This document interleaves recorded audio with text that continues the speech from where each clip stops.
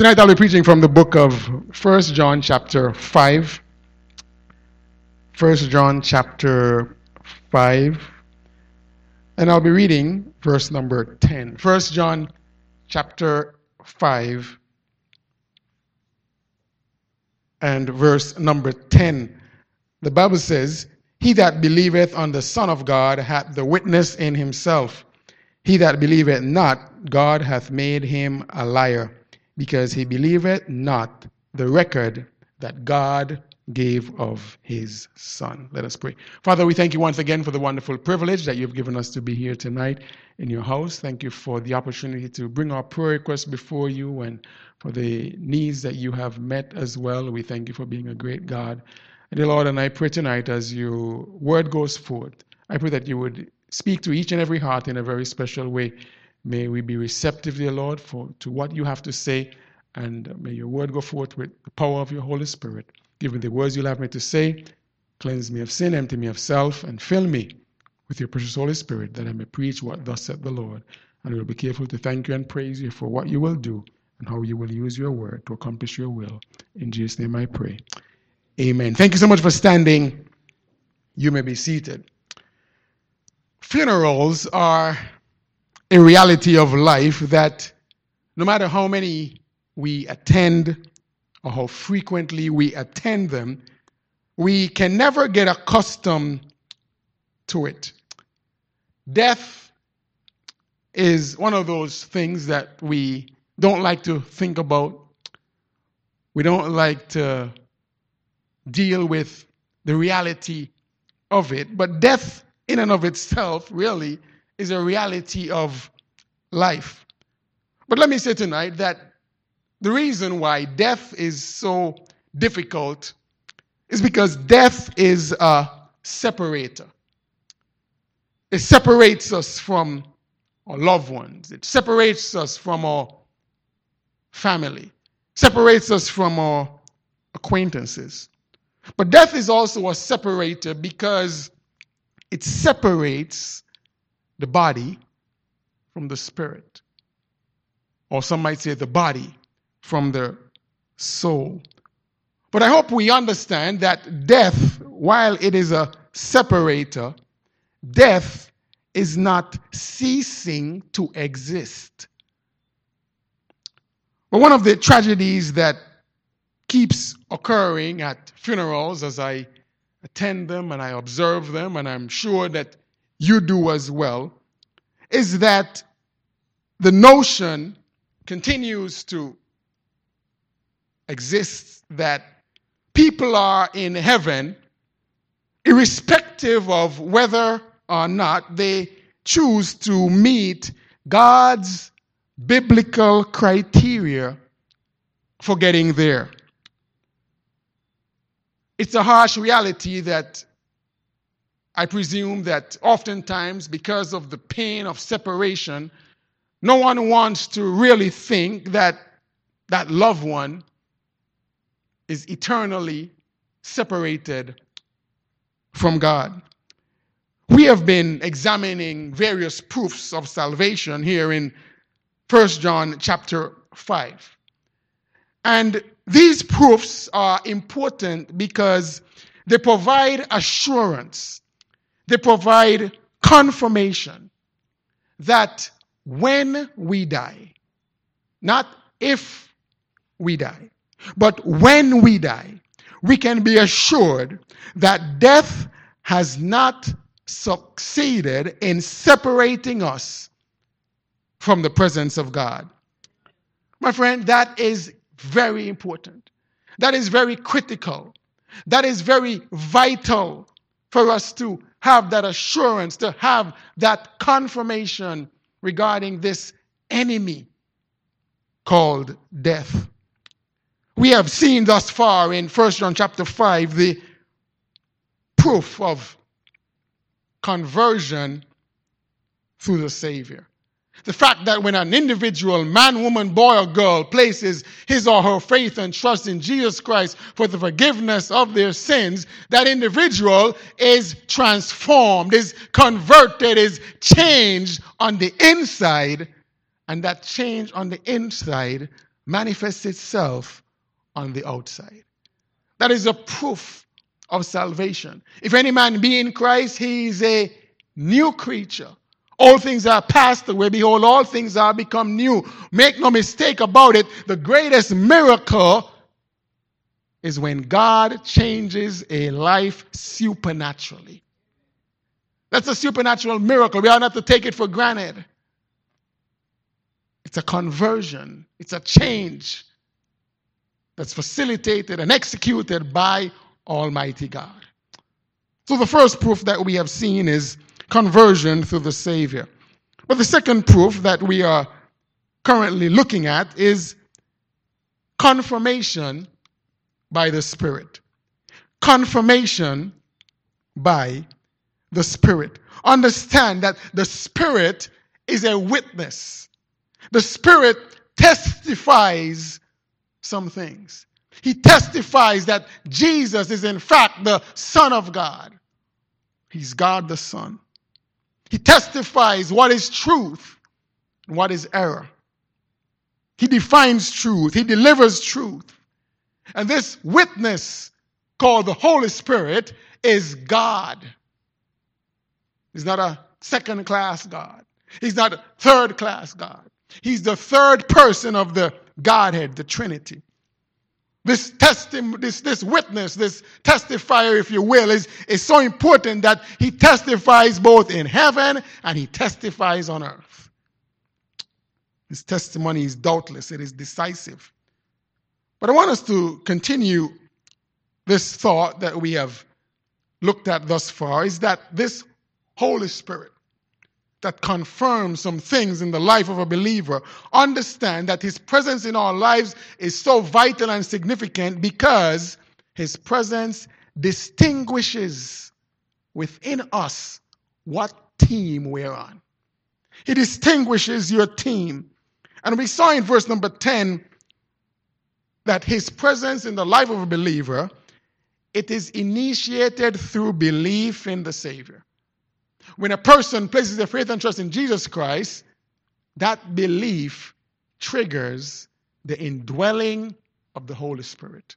So if you're a born-again believer, the presence of the Holy Spirit in your life, by way of his indwelling, began when you got saved.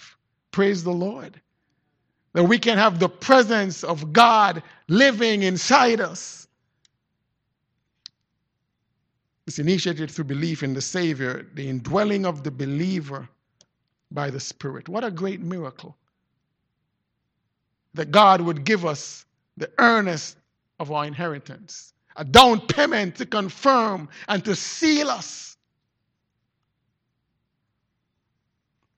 What a blessing. But I want you to notice some additional things in verse number 10 tonight. And I want you to notice the personal pronoun that begins this verse. It says, he that believeth on the Son of God hath the witness in himself. Notice again, he that believeth not God hath made him a liar, because he believeth not the record that God gave of his Son. What is the emphasis here? My friend, when it comes to this matter of belief, understand that belief must be personal. You must believe God for yourself. And so I want you to understand that this Holy Spirit that confirms some things in our life, the Holy Spirit that is present in the life of a believer, his presence is in your life or in my life or in the life of any born-again believer.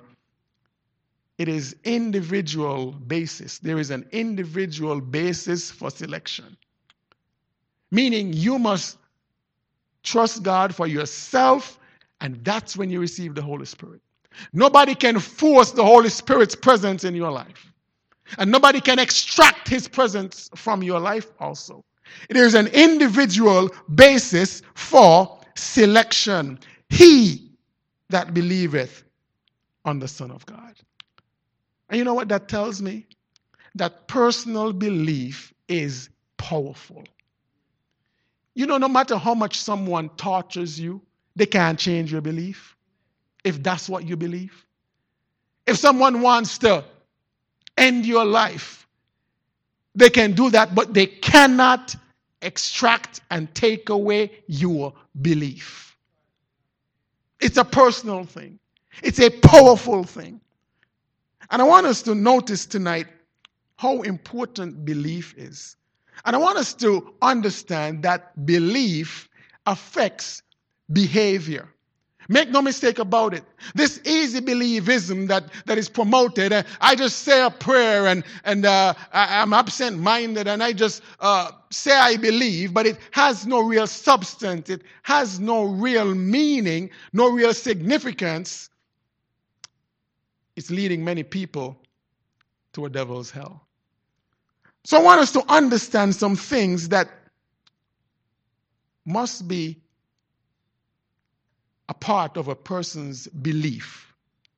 This word is used a number of times in this verse number 10. But I want us to take this belief seriously because it is powerful. He that believeth. What does must a believer believe? It says, he that believeth on the Son of God. What does it mean to believe on the Son of God? Does it mean just that he existed? The history books, even apart from the Bible, confirm that Jesus existed. That's not enough. It's not enough to admit that Jesus walked on earth. It's not enough to admit that he was here for 33 years. What does it mean to really believe on Jesus? Well, I'm going to give you a few things that a person must believe. First of all, a person must believe in his person. What do I mean? The person must believe that Jesus is the Savior of the world. He is Messiah. Now turn with me in your Bibles to Matthew's Gospel, chapter 1, and verse number 21. And I want you to understand how important belief is, because I think this word is often just taken so lightly. Matthew chapter 1 and verse number 21. When Mary was met by the angel, listen to what the Bible says, speaking of Jesus. And she shall bring forth a son. By the way, this here was not Mary, but this was Joseph, rather, being met by the angel. And the Bible says, and she shall bring forth a son, and thou shalt call his name what? Jesus. For he shall do what? Save his people from their sins. My friend, that's what a Messiah does. The Messiah saves. The Messiah delivers. And Jesus, a person must believe that Jesus is the Savior of the world. Now, if you are saving a world, or you are saving an individual or people from something, it is because the individuals need saving. Wow, that's real revolutionary, isn't it? We need saving because, my friend, we have a sin problem. A problem that has caused us to now be in trouble. Do you realize that because of sin, all of humanity found itself in trouble? You see, my friend, why is this so important as it relates to belief?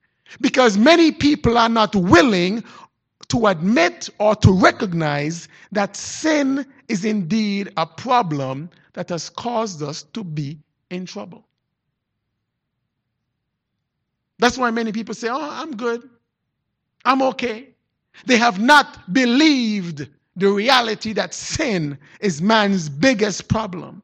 And were it not for this Messiah, Jesus, we would all be doomed. So what's the first thing we must believe about Jesus? That he is the Savior of the world. The Messiah. That's his person. That's who he is. But we must also believe in his performance. What did Jesus do? His performance. Jesus is not only the Savior of the world, but I want you to understand that Jesus is the sacrifice of God. This is the Lamb. He is the Lamb. He's the Messiah as the Savior of the world, but he's also the Lamb as the sacrifice of God. Listen to what Isaiah chapter 53, and maybe you can turn there as well. Isaiah chapter 53 and verse 6 and 7. Listen to what the Bible says in speaking of Jesus. My friend, these things are important as it relates to what we believe. It has to be heartfelt belief. Isaiah chapter 53 and verse 6 says, all we like sheep have gone astray. We have turned everyone to his own way. And the Lord hath laid on him the iniquity of us all. He was oppressed and he was afflicted, yet he opened not his mouth. He is brought as a lamb to the slaughter, and as a sheep before her shearers is dumb, so he opened not his mouth. Understand that Jesus was given as a sacrifice for the sins of mankind. Jesus, just as a sheep would just willingly submit, Jesus gave up his life for you and for me. Now, why is this so important to believe? And how does this affect behavior? You see, my friend, when you think of the reality that Jesus willingly, even though he was innocent, even though he had never sinned, willingly gave up his life for you and for me when we were the ones who were guilty, what does that do? That causes a person who sincerely believes that to be willing to sacrifice for him, to be willing to serve him, to be willing even to suffer for him. You see how belief affects behavior? Because if we think about the fact that Jesus suffered and bled and died when he was innocent, well, that should cause us to be willing to endure some suffering for him. Doesn't that make sense? That's what belief does. So we must believe not only that Jesus is the Savior of the world, he's the Messiah, but we must also believe that Jesus is the sacrifice of God. That's his performance. He's not only the Messiah, but he's a lamb. But I want you to notice something else about Jesus that we must believe with all of our heart, all of our mind, all of our soul. We must recognize not only his person, not only his performance, but recognize his position. His position. Jesus, my friend, is the Son of God. Amen? It means that he's in a position of authority. He is not only the Messiah, he's not only the Lamb, but understand that he is a king. He's the King of Kings and the Lord of Lords. He's on the throne. And as such, a sincere belief that that is his position would cause us to acknowledge it and to treat him as such. Belief affects behavior.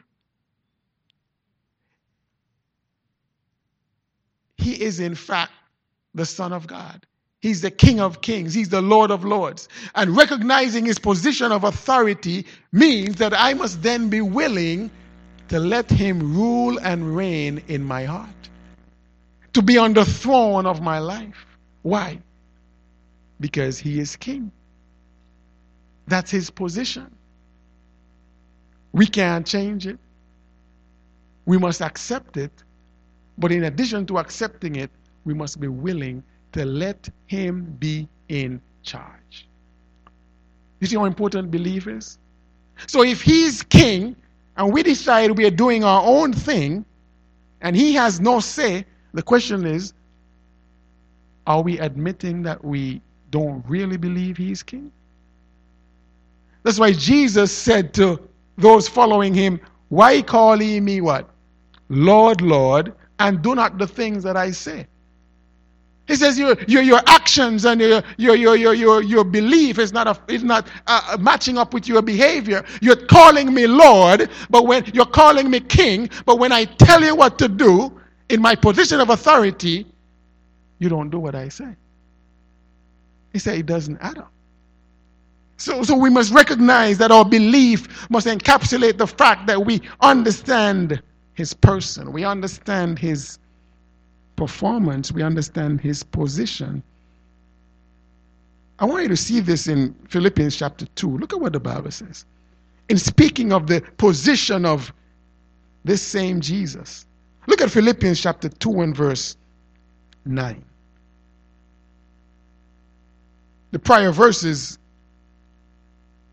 in verses 5 to 8 speak once again of the fact that he performed. He came to this earth as a servant. He humbled himself. He gave up his life as a lamb. But make no mistake, he's not just a lamb, but he's a lion.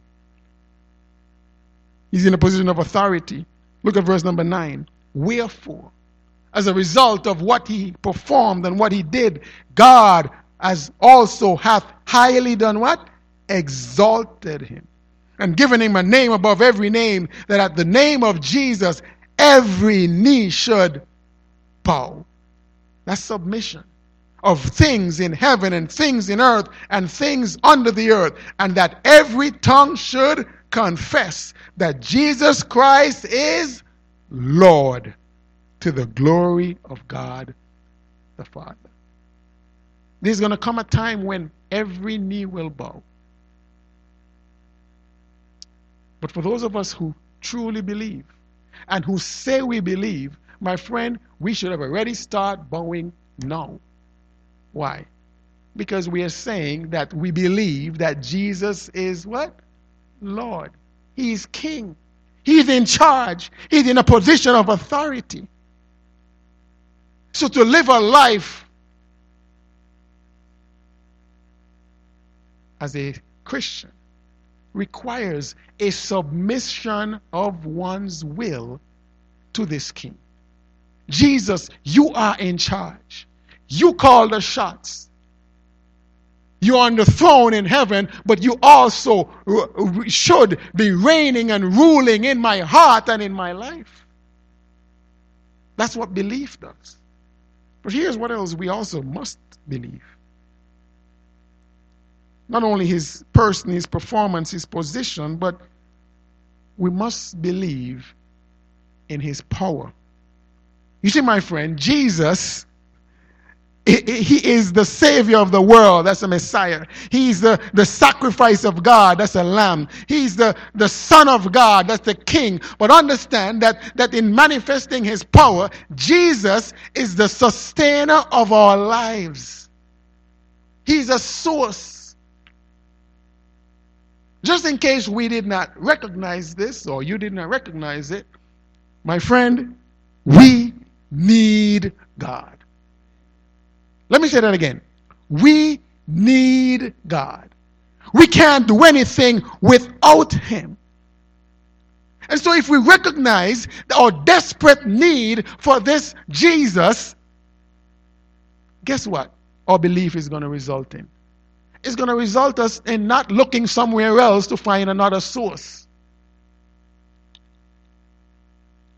We would make up our minds where we stand with this Jesus. We would determine that he is the only one we need.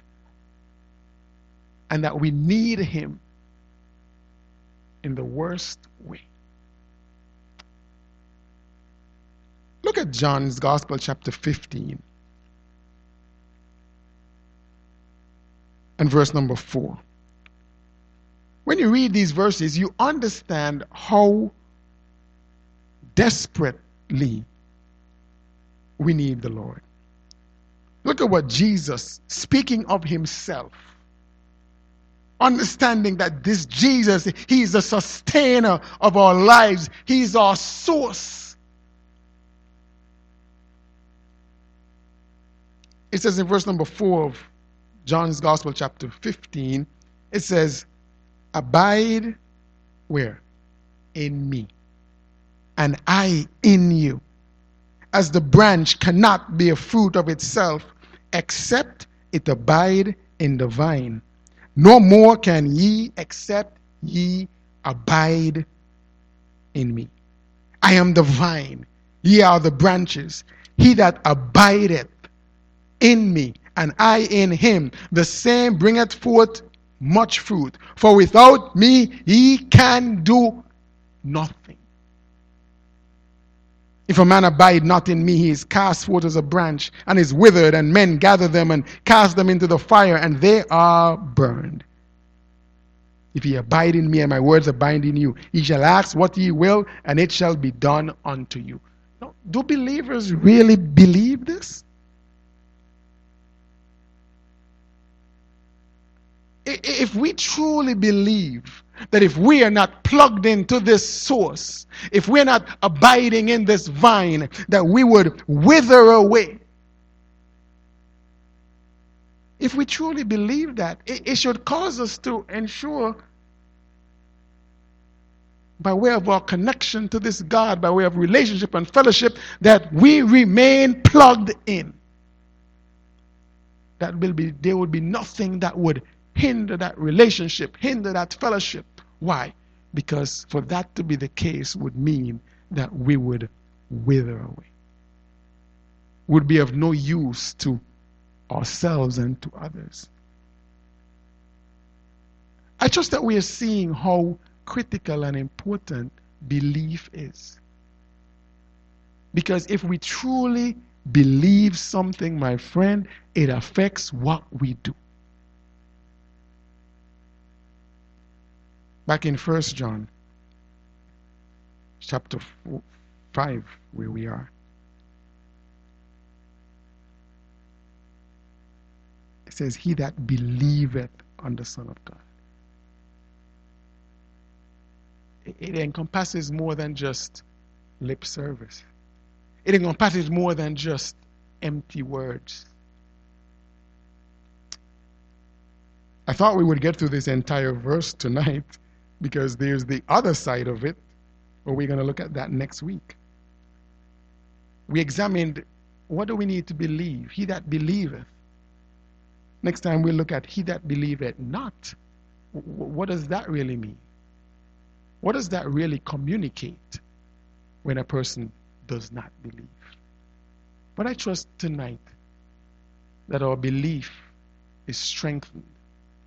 And I trust tonight that if your belief is shaky, your belief is not manifested by action and behavior that is consistent with the belief that we say we have, that will be shored up, that will be strengthened, that will be solid. Because, my friend, it is belief in this Jesus that determines whether you're saved. It's belief. Belief is powerful. Belief is what triggers the Holy Spirit living in your life. And that is a proof that must exist. If the Holy Spirit is not living, indwelling a believer or person, that person is not saved. That's how important belief is. And so I trust that God will continue to use His word to challenge each and every heart. And if that belief is superficial, if that belief is not sincere, that belief would be such that it produces a changed life, a transformation that will trigger the presence of the Holy Spirit living inside a person. What a miracle. And I tell you, it makes all the difference. That Holy Spirit is a witness. He testifies of sin and right and wrong. He convicts. He tells us what's truth and what's error. And so there's no reason for us to be living in ignorance, doubt, about what is right and what is wrong. Why? The Holy Spirit can confirm that. It's a powerful witness. So thank God for the proofs. We have to have evidence of this most important decision. A decision to believe that makes the difference between an eternity in the presence of God or an eternity separated from God. It's all linked to this powerful thing called belief.